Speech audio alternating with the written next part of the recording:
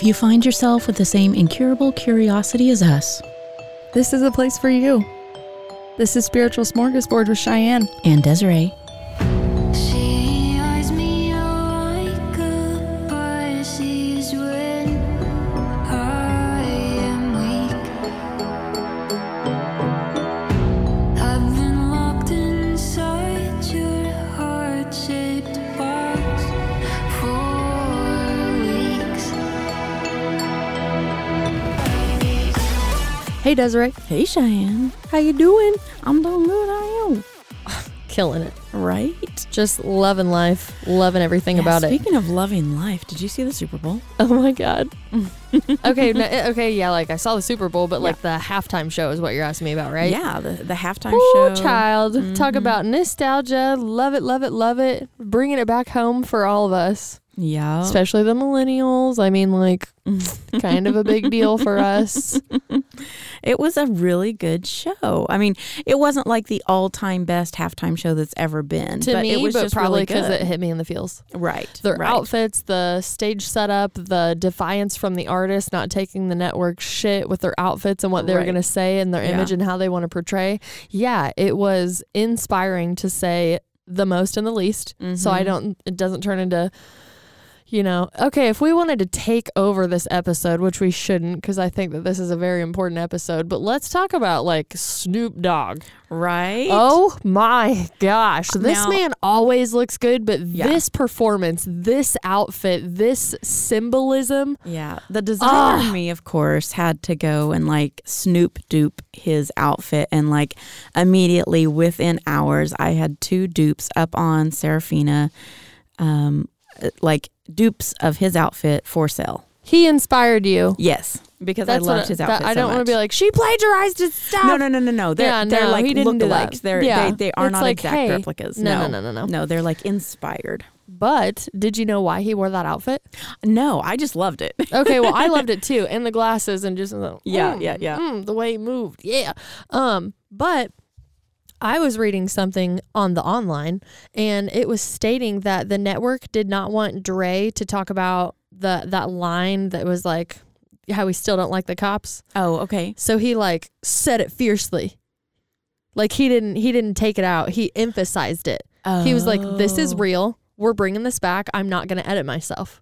So then for Snoop, they were like, yeah, you can't have a blue bandana hanging outside of your jeans to signify like a gang that you're a part of. And the outfit So was a he blue- was like, okay. So he wore make my a giant whole, blue yeah, bandana. because that's what he does. He's motherfucking Snoop Dogg. See, to me, that was like a blue with like gold mandalas all over it. But now that you say that, it totally was a blue bandana. The whole Yeah. thing was like a blue gold bandana. He's representing the time. He's representing the struggle. He's representing his self. Yeah. As Snoop Dogg said very famously, I'd like to thank myself for being here. And yeah, we all love to give it to God and give it to our creator and give it to all that stuff. But you put in some hard work. You put your feet on the ground that day. You breathed. You did that. And I respect somebody that recognizes like because of the choices that I made, because of what I wanted, because I knew what I could do and what I could be.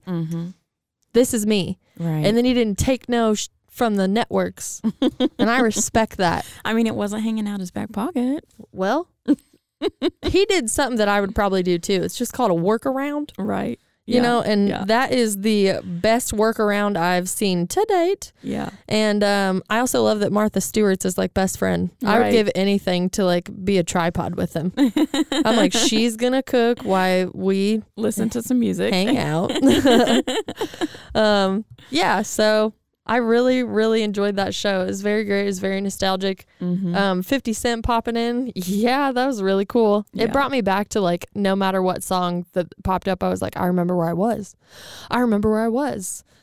Mary J. Blige come in with that just like heavy hitter that is in the back of our playlists. Broken heart again, another lesson learned. You know, you're just like, unless you are your friend. Yeah, just I'm back in it right now.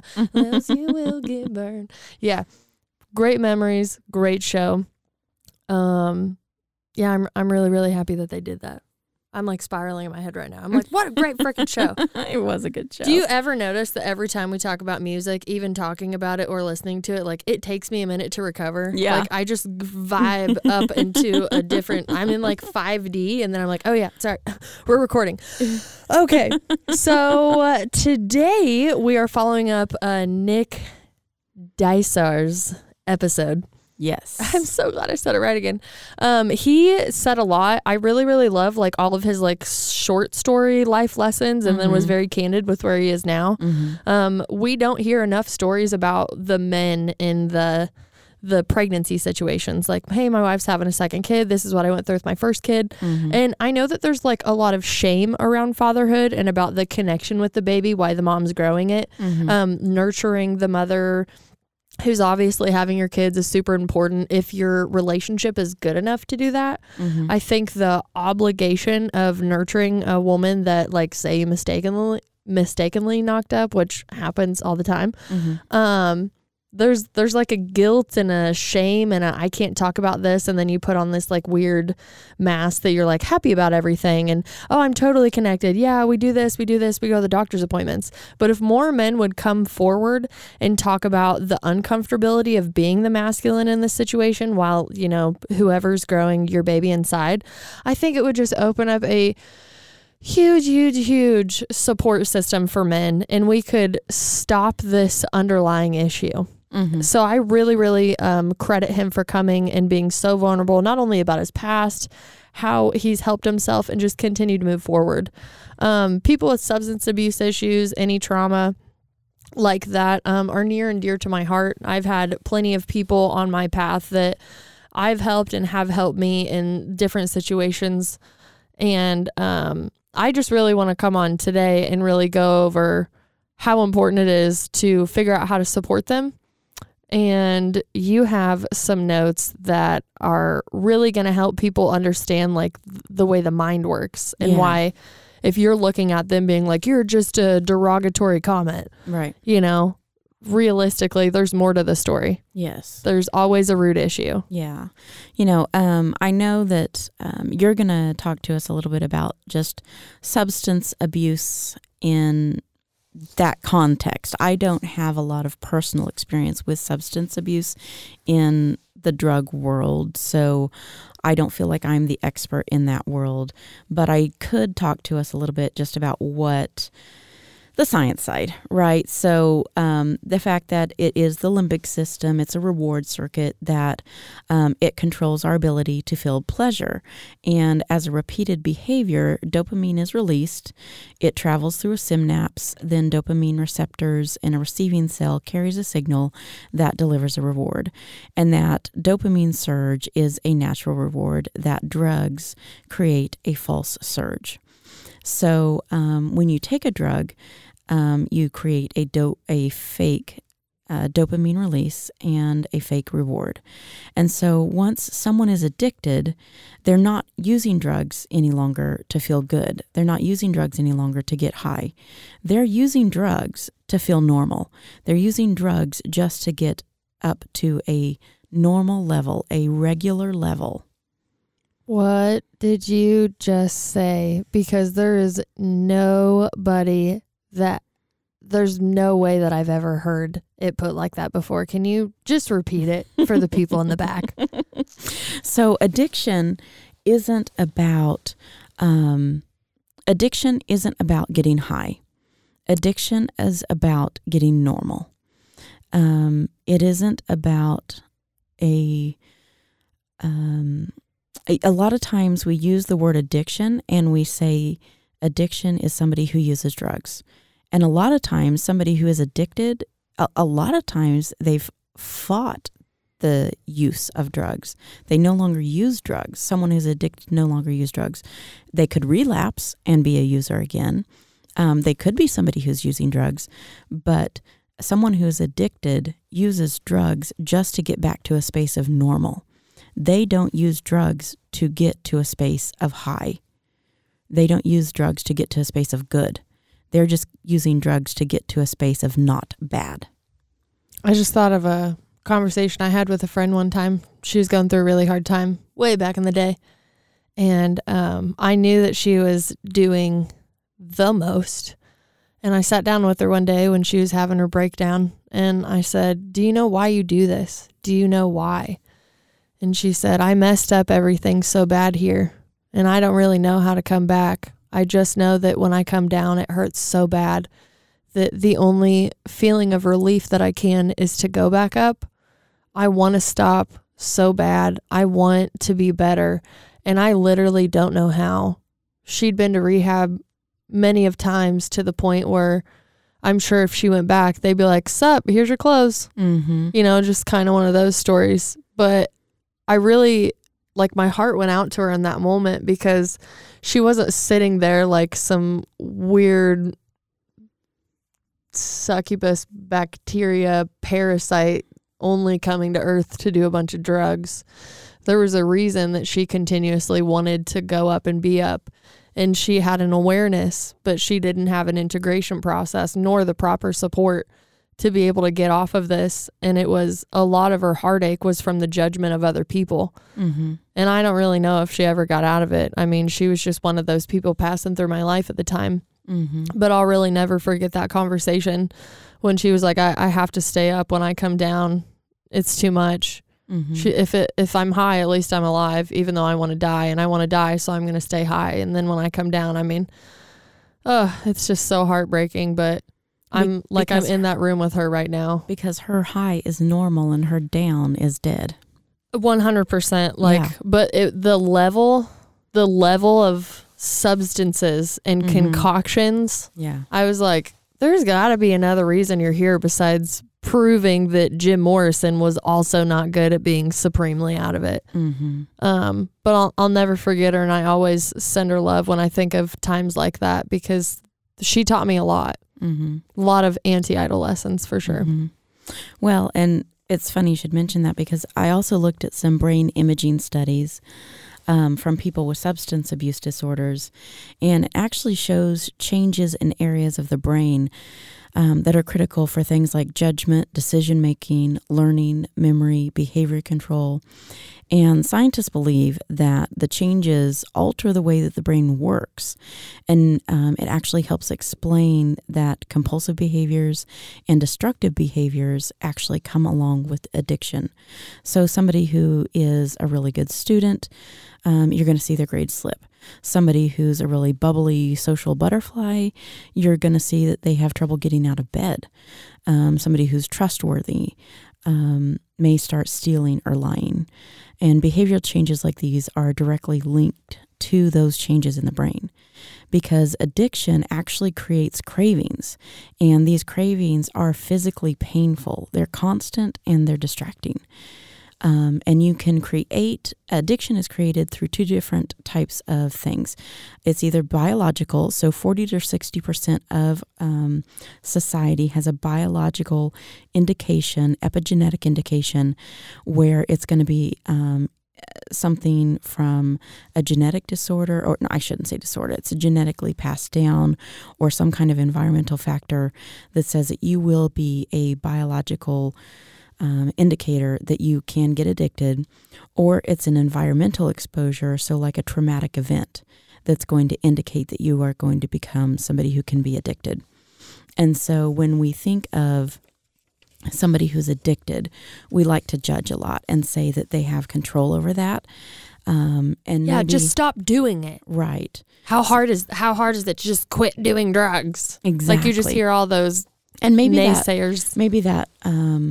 Sometimes, okay, so if you have a traumatic event and you need to get out of your mind because it's too painful, that isn't necessarily something where you could have controlled that first needle or that first smoke or that first drink or whatever it is. Also think about like self-worth issues too. Yeah. Like what drives you down to that level. You know, sometimes that first sip was your control, but not always was it. And a lot of times that 10th, that 20th, that 100th isn't your control. And a lot of times the first one isn't either. And so having some sympathy, having some recognition that even if the first one was within our control, a lot of times where we are now isn't our control, and we still need help. But it is your experience at the end of the day. Like, if we can just kind of put like a cool observe don't attach thing about it, or at least pull the emotions out of it. Like, I hate when people go through bad things or very, very tough lessons and then they never learn how to forgive themselves for what they were going through at the time. There's a lot of grief and rehabilitating parts of yourself that aren't, like, can't fit in, won't work, isn't serving you the best. But being kind to yourself through that evolution and understanding, like, you're kind of like the lotus in the mud at the moment. Right. It's probably the best visual that I can give for that. But being kind to yourself and not consistently looking back on that and being like, how could I do that? No. Right. Like, you're not using anymore because you understand why you're not doing it. It's a vice. It's a cover up. It's something you're releasing. Yeah. So, question. According to AmericanAddictionCenters.org, the 5 top most addictive drugs. By that definition, what are the top 5? I'm going to give you 3 of them. Number 1 is cocaine. Number 2 is heroin. Number 5 is methamphetamine. Do you know what number 3 and 4 are? Is it my 2 friends? It's not weed and psilocybin, is it? It is not. Oh, thank God. I was like, your paper is wrong, woman. It's actually a little scarier. What is it? Alcohol and nicotine. Oh, yes. Totally legal, totally socially acceptable. Totally addictive, and totally drugs. Oh my God. I love it. Right? Echo. Yeah. Yes. Okay, and here's what's even scarier. A drug that is more addictive than all 5 of those. Do you know what it is? Cheetos. The puffy kinds too. You're actually pretty close. Sugar. Oh shit. Yeah. Yeah. Let You're that absolutely correct. Sugar over Cheetos. Sugar. They've done tests like lab rats, and they've given them sugar and cocaine, and Like their brains. They're more addicted to sugar, and it's more damaging. It's more addictive. It's more damaging. It's socially acceptable.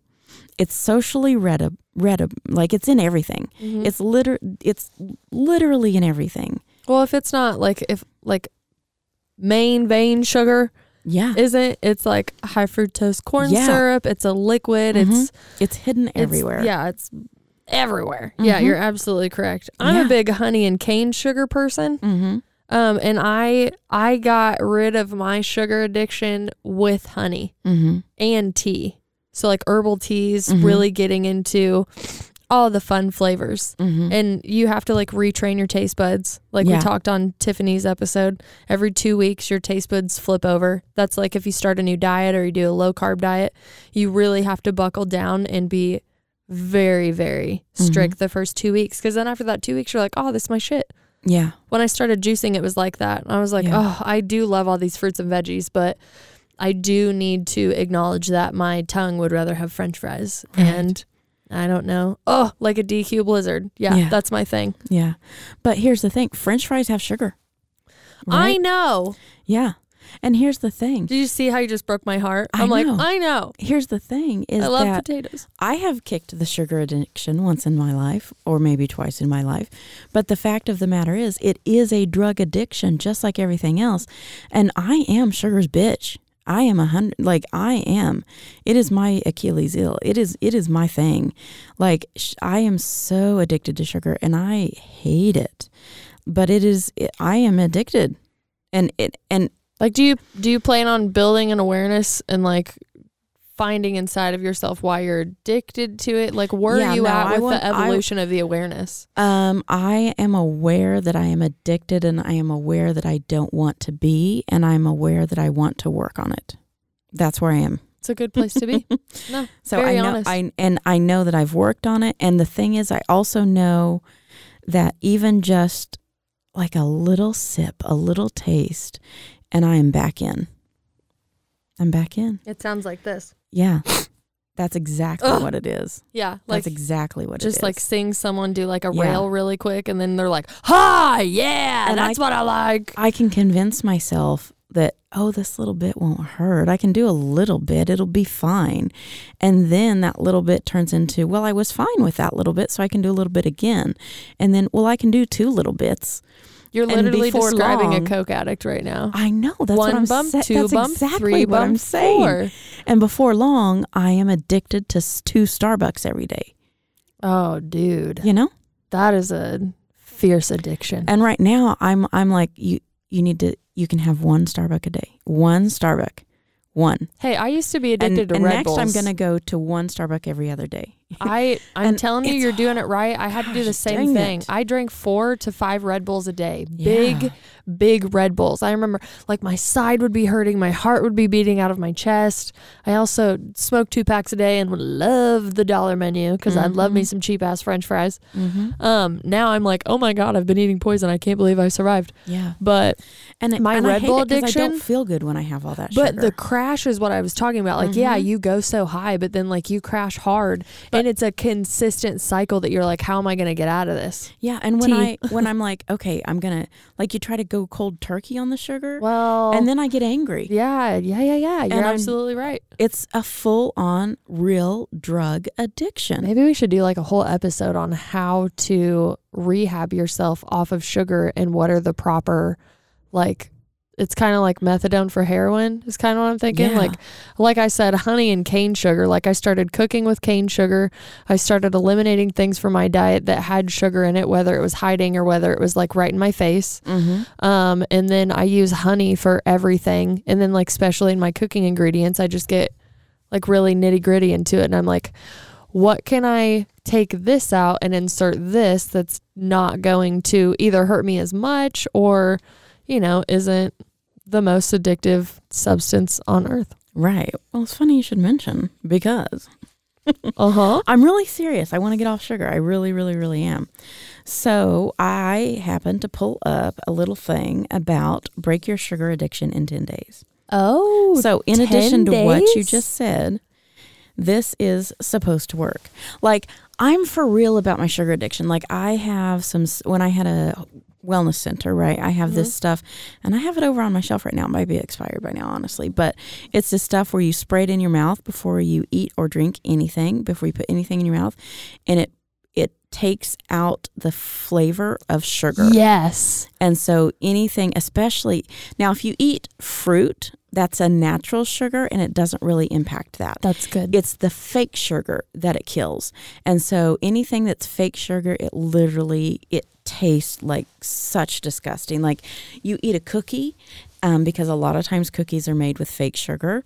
And it tastes like you're eating flour, straight flour, and it's disgusting. So it reminds me of like when you were like biting your nails too much, And they put like, and you put yeah, like that. exactly. Like, you make it gross. Yeah, And you you make it change- gross. You change your thought about it, because if you actually do spray it in your mouth every time before you eat sugar, then every time you eat sugar, you have this disgusting reaction to it. And now all of a sudden your craving is no longer there. I understand that, Right? but before we go and try to kill the demon without understanding it, Yeah. you don't have to answer this now, but just maybe later. I don't know why. You don't know why you are that addicted to sugar. Like that's your main vice. I mean, here's the thing. I don't know what, honestly, I would like to think it's just because sugar is addictive. and delicious. Yeah. Yeah. I would like to think it's because I've been eating it since I was born. Mm-hmm. But is there like a psychological addiction to it? I don't know. Is it Yeah. emotional eating? I don't know. I don't believe I've ever been an emotional eater, but I also don't believe I ever have stress, and I know that's a lie. Well, the fact that, I mean, yeah, you have a sugar addiction, but it's not like you're like eating like a grocery cart full of like snack foods. Your main addiction happens to be Starbucks coffee, Mhm. which is coffee and all the sugar. Right. So, I mean, you're technically dealing with two Mhm. demons and Mhm. saying that it's just one. Right. So, yeah, going cold turkey off of all of that sugar, but also all of that caffeine. Mhm. The addiction that you have is, I mean, you're technically dealing with two demons and saying that it's just one. So, yeah, going cold turkey off of all of that sugar, but also all of that caffeine. The addiction that you have is the equivalent to a drug addict, Yeah. but you're not operating obviously at that level. You're not shooting anything or taking anything, but brain chemistry relatability, you're 100% firing off all the same. Yeah, I'm as addicted as all a the same cocaine addict. things. Absolutely. And it's honestly terrifying because you're not the only one out there. No. I used absolutely to, not. so I quit drinking Starbucks when I started managing, like back in the day, because I would have these employees call in and they would be like, "Hey, Shy, I'm going to be late. Can I get you anything from Starbucks?" And I'm just like, what? Are you stuck in the drive-through, or you're late and you're still going to stop at Starbucks? So now you're bribing your manager? Is that what I'm you're getting? not in trouble. Yeah. Yes, so you're not in trouble. But you also, you can't build those relationships. You don't get to pick and choose based on, hey, I brought you a Starbucks, totally fine, you're late, and then like reprimand somebody else. So from the very first time somebody offered me Starbucks, I already knew that this was coming up because I had a mentor before I got into management. And I was like, I don't drink Starbucks and you can't bring me something just because you're late for work. Well, I feel bad. And I'm like, well, then be better. Don't bribe me so I can not hold you accountable for your actions. That's what's wrong with the world today. Right. Is you're like, oh, I know you did wrong, but here's a puppy. No, take your puppy back and hold yourself accountable for your shitty actions. Those are just like, But that's still an lighthearted addict's behavior. Oh, absolutely. Yeah. But it's 100% just totally fine to do that. I mean, yeah, I couldn't imagine. Oh my gosh, especially at that time. Like one girl found out that I love Snickers bars and she would just always bring me a Snickers. I'm like, did you mess up and not tell me? Because the only time y'all give me stuff is when it's like, Yeah. hey, we got you this because you have to go fix this problem, or I don't want to be in trouble and all this stuff. It's really hard to hold a lot of people accountable, especially when you're managing a staff that size. It really is. Yeah. I never did enjoy being manager. I enjoyed the company that I worked for. I think if I did management anywhere else, I definitely would have enjoyed it. But Texas Roadhouse culture, I mean, I won't take it over, but oh my God, that saved me, that trained me, that helped me in so many different ways. But I understand where you're coming from. It's 100% draining. So, okay, how to break your sugar addiction in 10 days. We'll see if I actually try this or not. I'm not making any commitments. I will honestly say that you have a lot going on, and if I were you, I wouldn't do it until all of the stuff that you need to get through is out of the way. It might be a couple weeks. Yeah, well, even if it's a couple months, like there's so much stuff in the way that, I mean, I'm not saying it's like helping you, but the last thing you want to do when you're super busy is quit your coffee. Yeah. So I told myself going into February that I was going to stop Starbucks. Like I was going to do it. And then I was going to do that. And then I started February and I really learned that my stress budget is overcharged right now. Stress budget. And I cannot afford it. Yeah. Which again, we're talking about coffee. If you're like, I don't want to quit doing heroin because no, we're not talking about you, bud. We're not talking about you.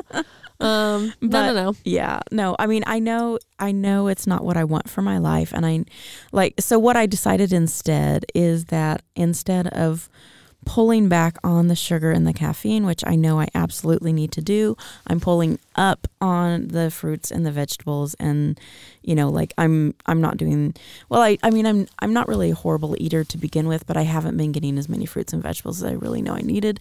So I'm pulling that lever instead, and I am going to pull the sugar back because I know it's really horrible for me, and I want to be better, but it's just not the time. It's fine. You're building the awareness. Yeah. 10 steps to freedom. Yes. So, so here's just some facts. Okay. Adults consume about 22 teaspoons of sugar a day. On average, adults, 22 teaspoons. It's recommended that we limit to 5 teaspoons. 5 teaspoons.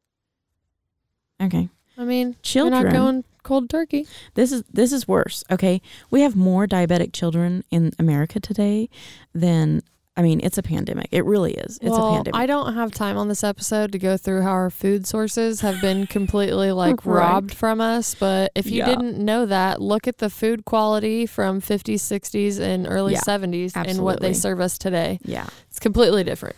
Children consume 34 teaspoons of sugar a day. So almost double of what adults do.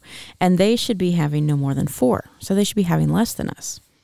So in perspective, that's 1 12-ounce can of soda pop is 10 teaspoons of sugar. So kids have 3 soda pops a day of sugar. Ridiculous.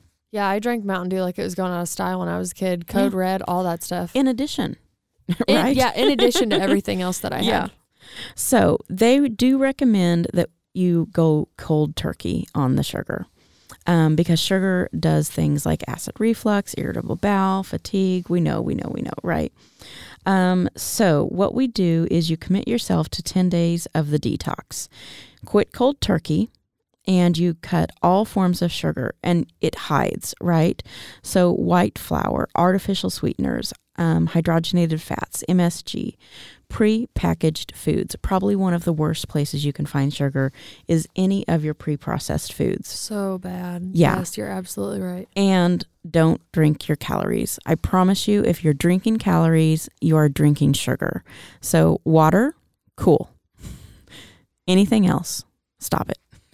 Anything else, stop it. Yeah. Do your own research. Yeah, It's absolutely. empowering to do your own research. Absolutely. We don't want to like do matter of fact shit here, but No, because like probably iced tea is fine as long as it's not sweetened. iced tea got me off of sweet tea, but it took me like over a year because I used to down Mountain Dew and McDonald's sweet tea. $1 a cup. You gotta be kidding me. Yeah. But I thought I was never gonna get off sugar when I was younger. Yeah. It was my biggest addiction was soda and chocolate and oh my gosh, like the junk drawer in general, like that's all I ate. And then before, after dinner, it didn't matter. I was just like, ah. Yeah.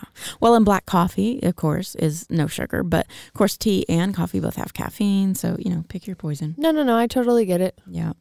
And then, of course, juices, they do have a lot of sugar in them, but that isn't to say that fruit juice and vegetable juice isn't necessarily bad for you, especially if you're doing it yourself or getting cold pressed or something like that. I think there's going to be a balance in everything because I don't want to be like, oh, there's sugar in my juice. No, there's sugar in this. Like, do your research, check your companies, source your ingredients, see, again, like why you think you need this excess amount of sugar. Yeah. So include eggs, nuts, seed, fish, chicken, or grass-fed meats in your diet. Eat the right carbs, so non-starchy vegetables, asparagus, green beans, mushroom, onion, zucchini, tomatoes, peppers, eggplants. Look up the right non-starchy vegetables. Include good fats in every meal. Go for nuts, seeds, avocado, fish, which offer omega-3 fatty acids. Manage your stress, easier said than done. Because when you're stressed, your cortisol shoots up, and this will drive you into hunger, which can feed sugar cravings, which is not the time to give up sugar. Carvings, all right, probably. Quit gluten and dairy, which again is not easy. Get the right amount of sleep because that shoots up your food cravings, which shoots up your sugar cravings. Of course, if you can beat your sugar habit, you're going to be a lot healthier. But it's not easy. It's not easy. But I like that we came on here and not only just talked about like substance abuse, drug but just addiction, like how, real addiction. Yeah, addiction. Everyday life and like pinpointing like what is my vice? What habit do I have that's actually covering up something that I'm supposed to be working on? I wish I lived in a world where I could put stuff in my body and it just did not do. Like it didn't hurt it. It was always good. That'd just be my utopia. Cheeseburgers and pot. Yes. And DQ blizzards. All right. But instead I'm freaking juicing and going, trying to get my life together. So right. I'm really glad you brought sugar up, and the tobacco and alcohol really blew my mind. Yeah. So I wanted to share a couple of things. These are some films that you can watch that you can educate yourself on for sugar that probably if you binge watched these in like a weekend, you would probably never have sugar again. So that sugar film, which was an Australian film, Fed Up, which was an American film, Sugar Crush, which was an Ireland film, Sugar Coated, which was Canadian, and The Truth About Sugar, which was BBC, and Jamie Oliver's Sugar Rush. So all of those focus on how bad sugar is for you. And I thought it was kind of odd that all of those films came out in about 2 years' time. So like between 2014 and 2015. Or 2016. Anyway, I just thought that was weird that they all were focused all around the world at the same 2 years. Mm-hmm. And then a few years later, there was a movie that came out called What the Health, which was also a documentary. And they were kind of like, is it sugar, or are they just kind of trying to put the emphasis on something else when it's really the medical industry trying to tell us it's not our fault and it's sugar's fault, but it's really kind of our fault. So just go watch all that. I was like, I could flip this whole episode into What the Health, but Yeah. please go watch that, because with that knowledge, you're wanting to do it because you basically feel like you're eating garbage. Mm-hmm. Like, go out to a dumpster and eat the garbage, because that's exactly what the food that you love and crave and think that, oh, it's okay, I just have a sweet tooth. Mm-hmm. Dude, no, your temple is literally your body. Mm-hmm. Whatever you put in your body becomes a part of your body. Mm-hmm. Sadhguru says that, and when I heard him say that, it really did speak to me louder than hearing it from anybody else previously. Mm-hmm. And I was like, oh my gosh. And I went and I audited myself. And again, I've been trading everything out in my kitchen for the last 3 years to basically be more like vegan, vegetarian. Sometimes I'll do meat. Like, I don't want to label it by any means. It's not like a status symbol for me or an aesthetic to be like, look at my vegan food. I'm vegan. You just want to feel better. Yeah, I just want to feel better, and I want to live as long as I can and enjoy this. I want to enjoy like Cheyenne's life, so to speak. Mm-hmm. I want to be this character. I want to live, and I want to be as healthy as I possibly can moving forward. And for me, that starts with rebuilding a connection with food and with nutrition the proper way, because obviously no fault to anybody, but I don't know how to be healthy and nutritious. I mean, I do now, but when I started, I was like, I'm going to freaking starve to death or be 400 pounds because I'm too lazy to learn. I would rather go pick it up somewhere, go do this or go do this. Putting in the time and effort into your nutrition is another form of self-love that I've found. Yeah. And I just be singing, making smoothies, making juices, chopping up stuff in the kitchen. Mm-hmm. I think also working in the restaurant industry for so long and doing all the training that I did, like, I found a pure joy in making all of the recipes. Mm-hmm. I'm like, ooh, I know how to build a base recipe now. Mm-hmm. Shoot. Shoot. I think you did a really good job going through like the mind aspect of it and things that people are addicted to, illegal substances and legal substances. Mm-hmm. And I'm not going to touch base on this too long. My PSA about it is really, I think there's this misconception of people that, like, scenario, a family member goes to rehab, like they know they need to go to rehab. And then is that like a put off for the family to be like, okay, this facility is going to fix them and then they'll give us back to them and they're all going to be fine because the drugs are going to be out of their system. I think that's a really unrealistic expectation for someone to step outside of their life and learn a whole new program pathway to like live without these substances and then come back into their life that, you know, made them do all of those things, whether it's the trauma that's in them too. So I always found it interesting that families weren't putting in any work behind the scenes. Like, so like families don't go to rehab too. Well, I know that there are programs that they do that. Like, they'll bring in like a family on like day 3 because they're going to reveal stuff about themselves that like root causes, and that could be like inner child, generational trauma, all this stuff. But it's going to go back to, like, if you're talking about like a parent and a kid, it's going to go back to the parents coming in, and then there's a therapist there, obviously, with the person who's in rehab, and it's like, hey, this happened in my childhood, and this is the reason that I react this way, I'm triggered this way, and I do this.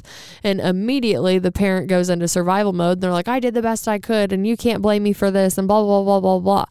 So I found through experience of helping others and observing the differences in the families of my friends that were going through these things.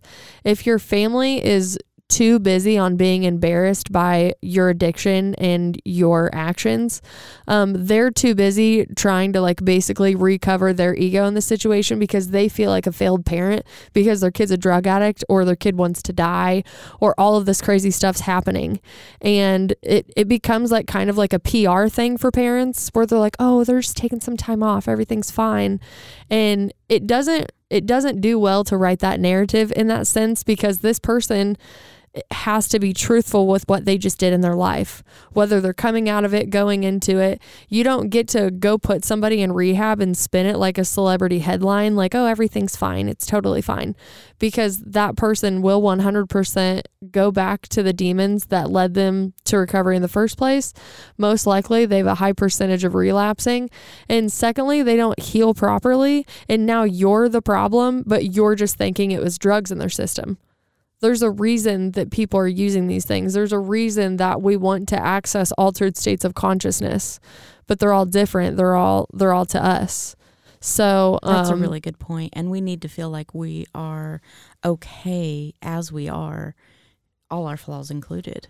Absolutely. But I also think like there's healing to do with any of those. Like I know obviously if someone like stole a bunch of shit from you and went and bought drugs with it, yeah, that's probably going to be hard to forgive. Yeah. But you're carrying that around with you. That's an energy. That's something that's going to physically manifest in your body eventually, whether hurt shoulder, disease, whatever you want to call it, dis-ease in the body. Yeah, break those words down. They're like, whoa. But I really have found that if the families do their own research and they are open-minded instead of in some form of condemning and like, you know better, you don't do blah, blah, blah, blah, they're recovering their parental ego. That's all they're doing, whether they realize it or not, because that same parent that's playing PR on their kid that tried to kill themselves or took too much drugs is the same parent that when their kid achieves something, they take full responsibility and accountability and like, my kid achieved something good. Yeah, that's my kid. I did that. Yep, that's me. Like, you don't take credit for my achievements if you don't take credit for my traumas because you were there for everything. So really what I could get into is the fact that it's going to go back to generational trauma, and it's going to go back to an unawareness of what society and what people were taught in those times.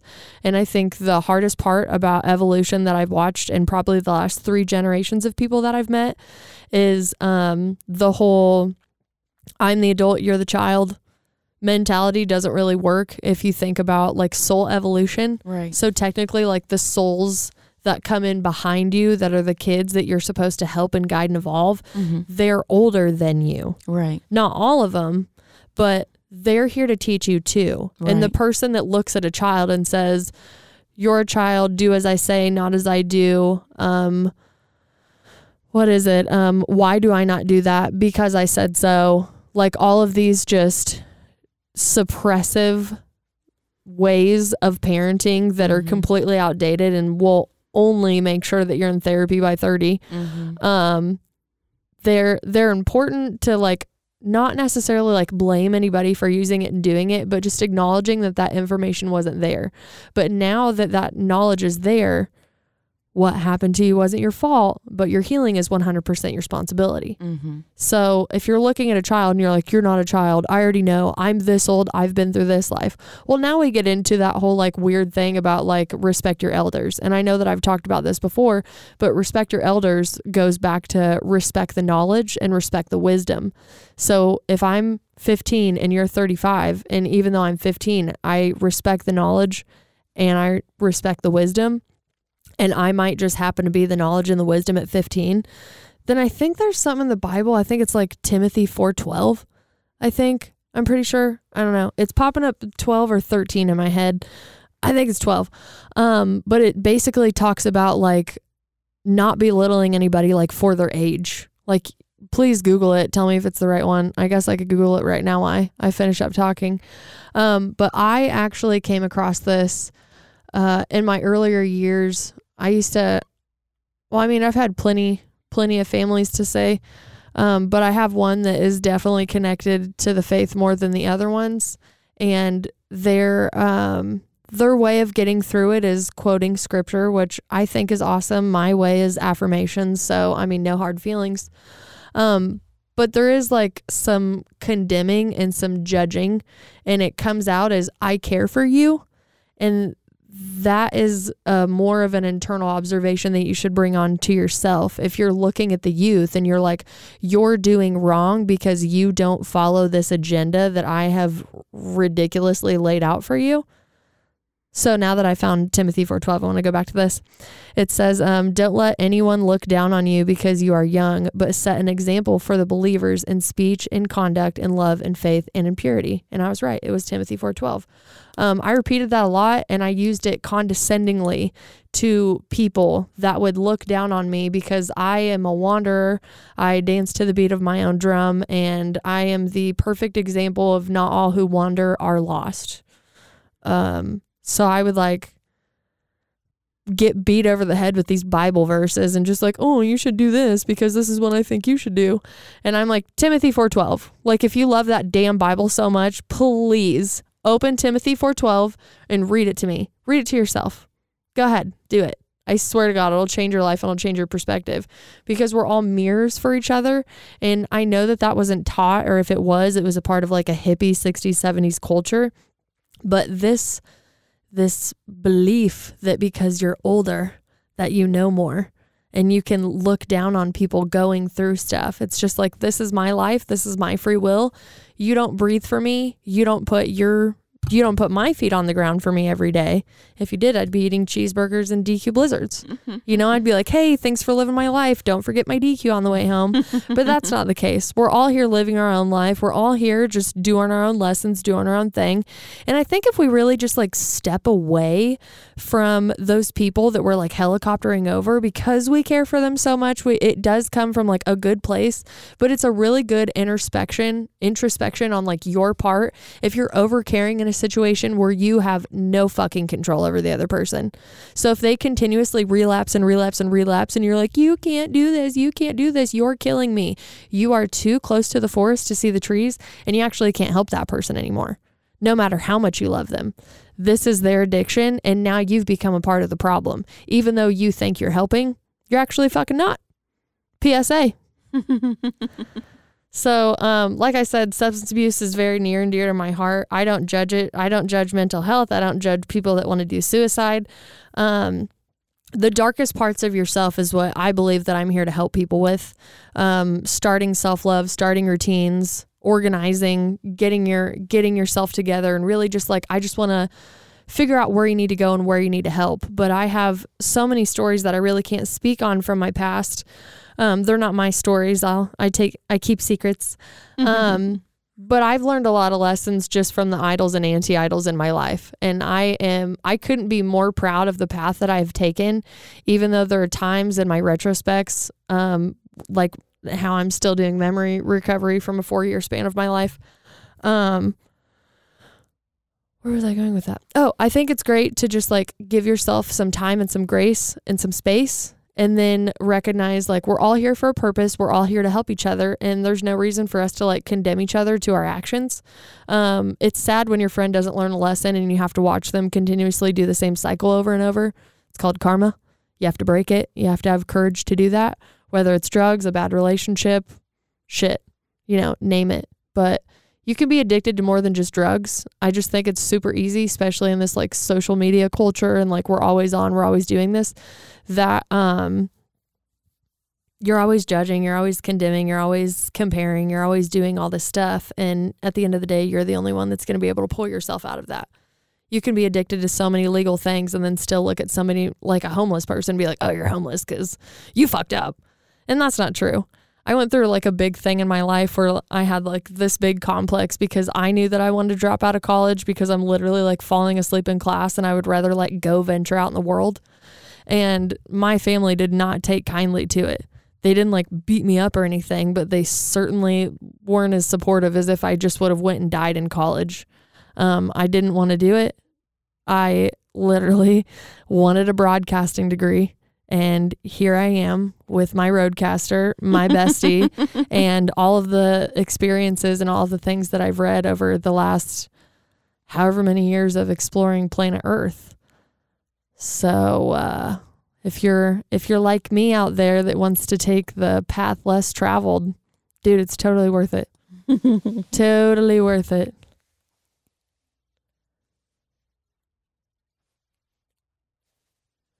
So wrapping up, we hope you've learned something. We hope if you have somebody in your life with substance abuse issues or any addiction at all, that you educate yourself on the best way to help them and support them and get them through this technical life lesson. You do no good living the life for them. You do no good trying to learn their lessons for them. Remember, it is their free will. Remind them that they're worthy. Remind them that they're loved. And if they can't feel your love, that is the number one indication that they have no self-love and they rarely have self-worth. And that's where they need to start. So you need to figure out how to support them with building them up. You don't get to pour your cup into them because that's not how it works. If it's you fill your cup up and it's overflowing, then we're all flowing together. You just said something. If they can't feel your love. Feel your love. Right. Then that's the indication that they don't have self-love and self-worth. It's 100% the reason that I back away from most of my friendships when I have conversations with people, and I have very deep conversations with people that call me and have stuff in their lives. I'm an uncertified therapist, and I am honored that people call me in their darkest times, like gun in your hand, so to speak. I'm so sorry, but it makes me back away because I had that boundary. It was my lesson to learn. I understood all the love that I had from everybody, and I always questioned like why I can't feel it, why I'm so numb inside. Mm-hmm. I'm a Linkin Park song for like a big part of my life. I'm like Linkin Park's albums, like the first 4. And I always wondered, like I knew that I was loved, but I couldn't feel it. And then when I finally realized it was because I didn't love myself, and then like I was beating myself up in the mirror, I wasn't my best friend, I didn't even know myself.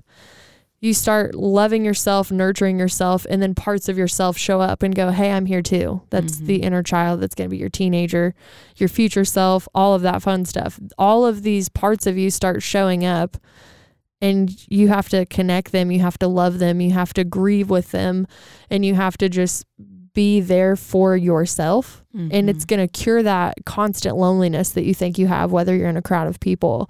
It's going to cure that obsessive, I have to be here now, I have to do this, I'm living in the future, I'm living in the past.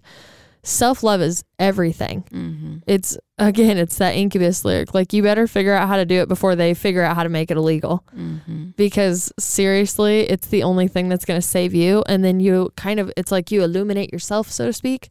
And then you honestly, when you practice it, you probably won't be as mean to people. You won't be as judgmental. You won't be as condemning because you have this severe big picture awareness of like what we're all doing here, why we're all doing it.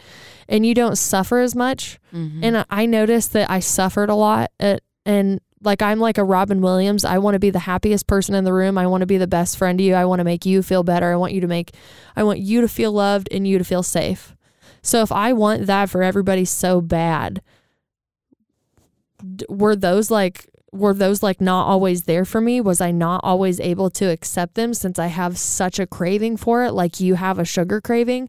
I have a craving to set up safe spaces all over the fucking world for people. I'm like, no more will anybody I know ever feel unsafe. No more will anybody ever feel like they can't call, they can't come. I have a couch, I have clothes. I would give somebody the shirt off my back if I knew that they needed to be comfortable and they needed to know that humanity is there for them. Again, it's another Incubus song. It's called The Warmth. The lyrics are so inspiring. And especially like if you're in like a suicidal mind state, I would definitely like repeat it, but I'm not going to sing it, but it says, don't let the world get you down. Not everybody here is that fucking cold. Remember why you came and why you're alive. Experience the warmth before you go. And the warmth is humanity, the human connection, the aliveness, the life purpose, the true when you connect with that frequency. When you get it, when you connect to it, you never want to lose sight of it again. It is beautiful. It is astounding. And as Eckhart Tolle said, it will literally give you this sense of aliveness, and you mirror that aliveness back to people. Mm-hmm. I'm able to be a suicide detector for people because I mirror the aliveness that I've worked for to people. And when that boomerang doesn't come back to me, now I'm going to sense in your body what's stopping you from living. And I'm going to sidebar you. And I'm going to let you know, like, hey, you're not alone. I've been through this. And if I haven't been what you're going through, I'm going to get you in front of the person that is going to make it relatable. But you're not alone, and you're fucking worthy. You know what I'm saying? Yeah. Yeah. I just really love everybody. Can you tell? Like, I really do. And it's because I started loving myself. Mm-hmm. And it's not like a vain concept where I'm like, I love myself. Right, blah, blah, blah. right. Like, when you experience it, you'll get it. Right. And you'll probably email me if you're listening to it being like, the fuck is she talking about? Like, start your self-love journey. I swear, it's life-changing. And for like a lot of people that I grew up with, I know I have like friends back home that listen to this, and you know, maybe some people that are like, what? I heard she's got a show. That's crazy. And they know the old parts of me. Right. There's no way that I'm recognizable at this point. Yeah. There's just absolutely not. I'm not recognizable to myself with my evolution sometimes, which is why I say it's important to take your notebooks out. Right. That saying that, like, if you knew me a year ago, you have no idea who I am. Yeah. Mm-hmm. And you're always allowed to change. You can change tomorrow. You can change the next day. It's your free will. Mm-hmm. We're just helping you with like some tools and some experiences and really bridging that gap. Yeah. That's what we're here for. We're also here to show you some music. It's that time. It is. And again, don't forget, Vitality Exposed Concert Photography is going to sponsor all of the music for Here and Until I'm Dead. Oh. Like, I can't ominous. I can't. I'm obsessed with Kelly. I'm obsessed with her work, and I'm obsessed with her passion for the music industry. We used to stand front row together, so she was like my OG concert buddy. So I love her. You have to go check out her page. And today she's actually sponsoring a song from Camden Smith, my buddy down in Tennessee. He's around the Nashville area. Today I picked his song Hard to Hold on the Bottle. That just makes sense, right? I mean, substance abuse. Substance abuse, but broken hearts can do a lot of crazy things to you. So, Camden, thank you so much for writing this. There's a tear in my beer 'cause I'm crying for you, dear. Do you want to do the music, or did you want Camden to? I'm just checking. Again, Camden, thanks for singing this. This is a really good song. Girl, I know we have some history, but what you see is what you get. Girl, I know it ain't no mystery. I've been drinking that Tennessee whiskey to get you out of my head. So I grabbed the keys and I hit the road. To the blue lights call, hell girl, I've already lost it all. Now I don't care which way I'm going, but I know it's hard to hold on the bottle when I'm pushing down on the throttle. Yeah, the speed takes the pain away and the sorrow. I know I feel it tomorrow, 'cause that bourbon is my only escape.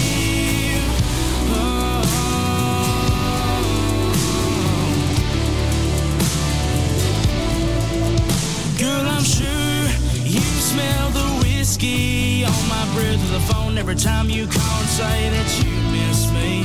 Girl, just leave, don't say you love me, 'cause if you do, why'd you cut the strings that we thought we had for centuries? So just let me go, 'cause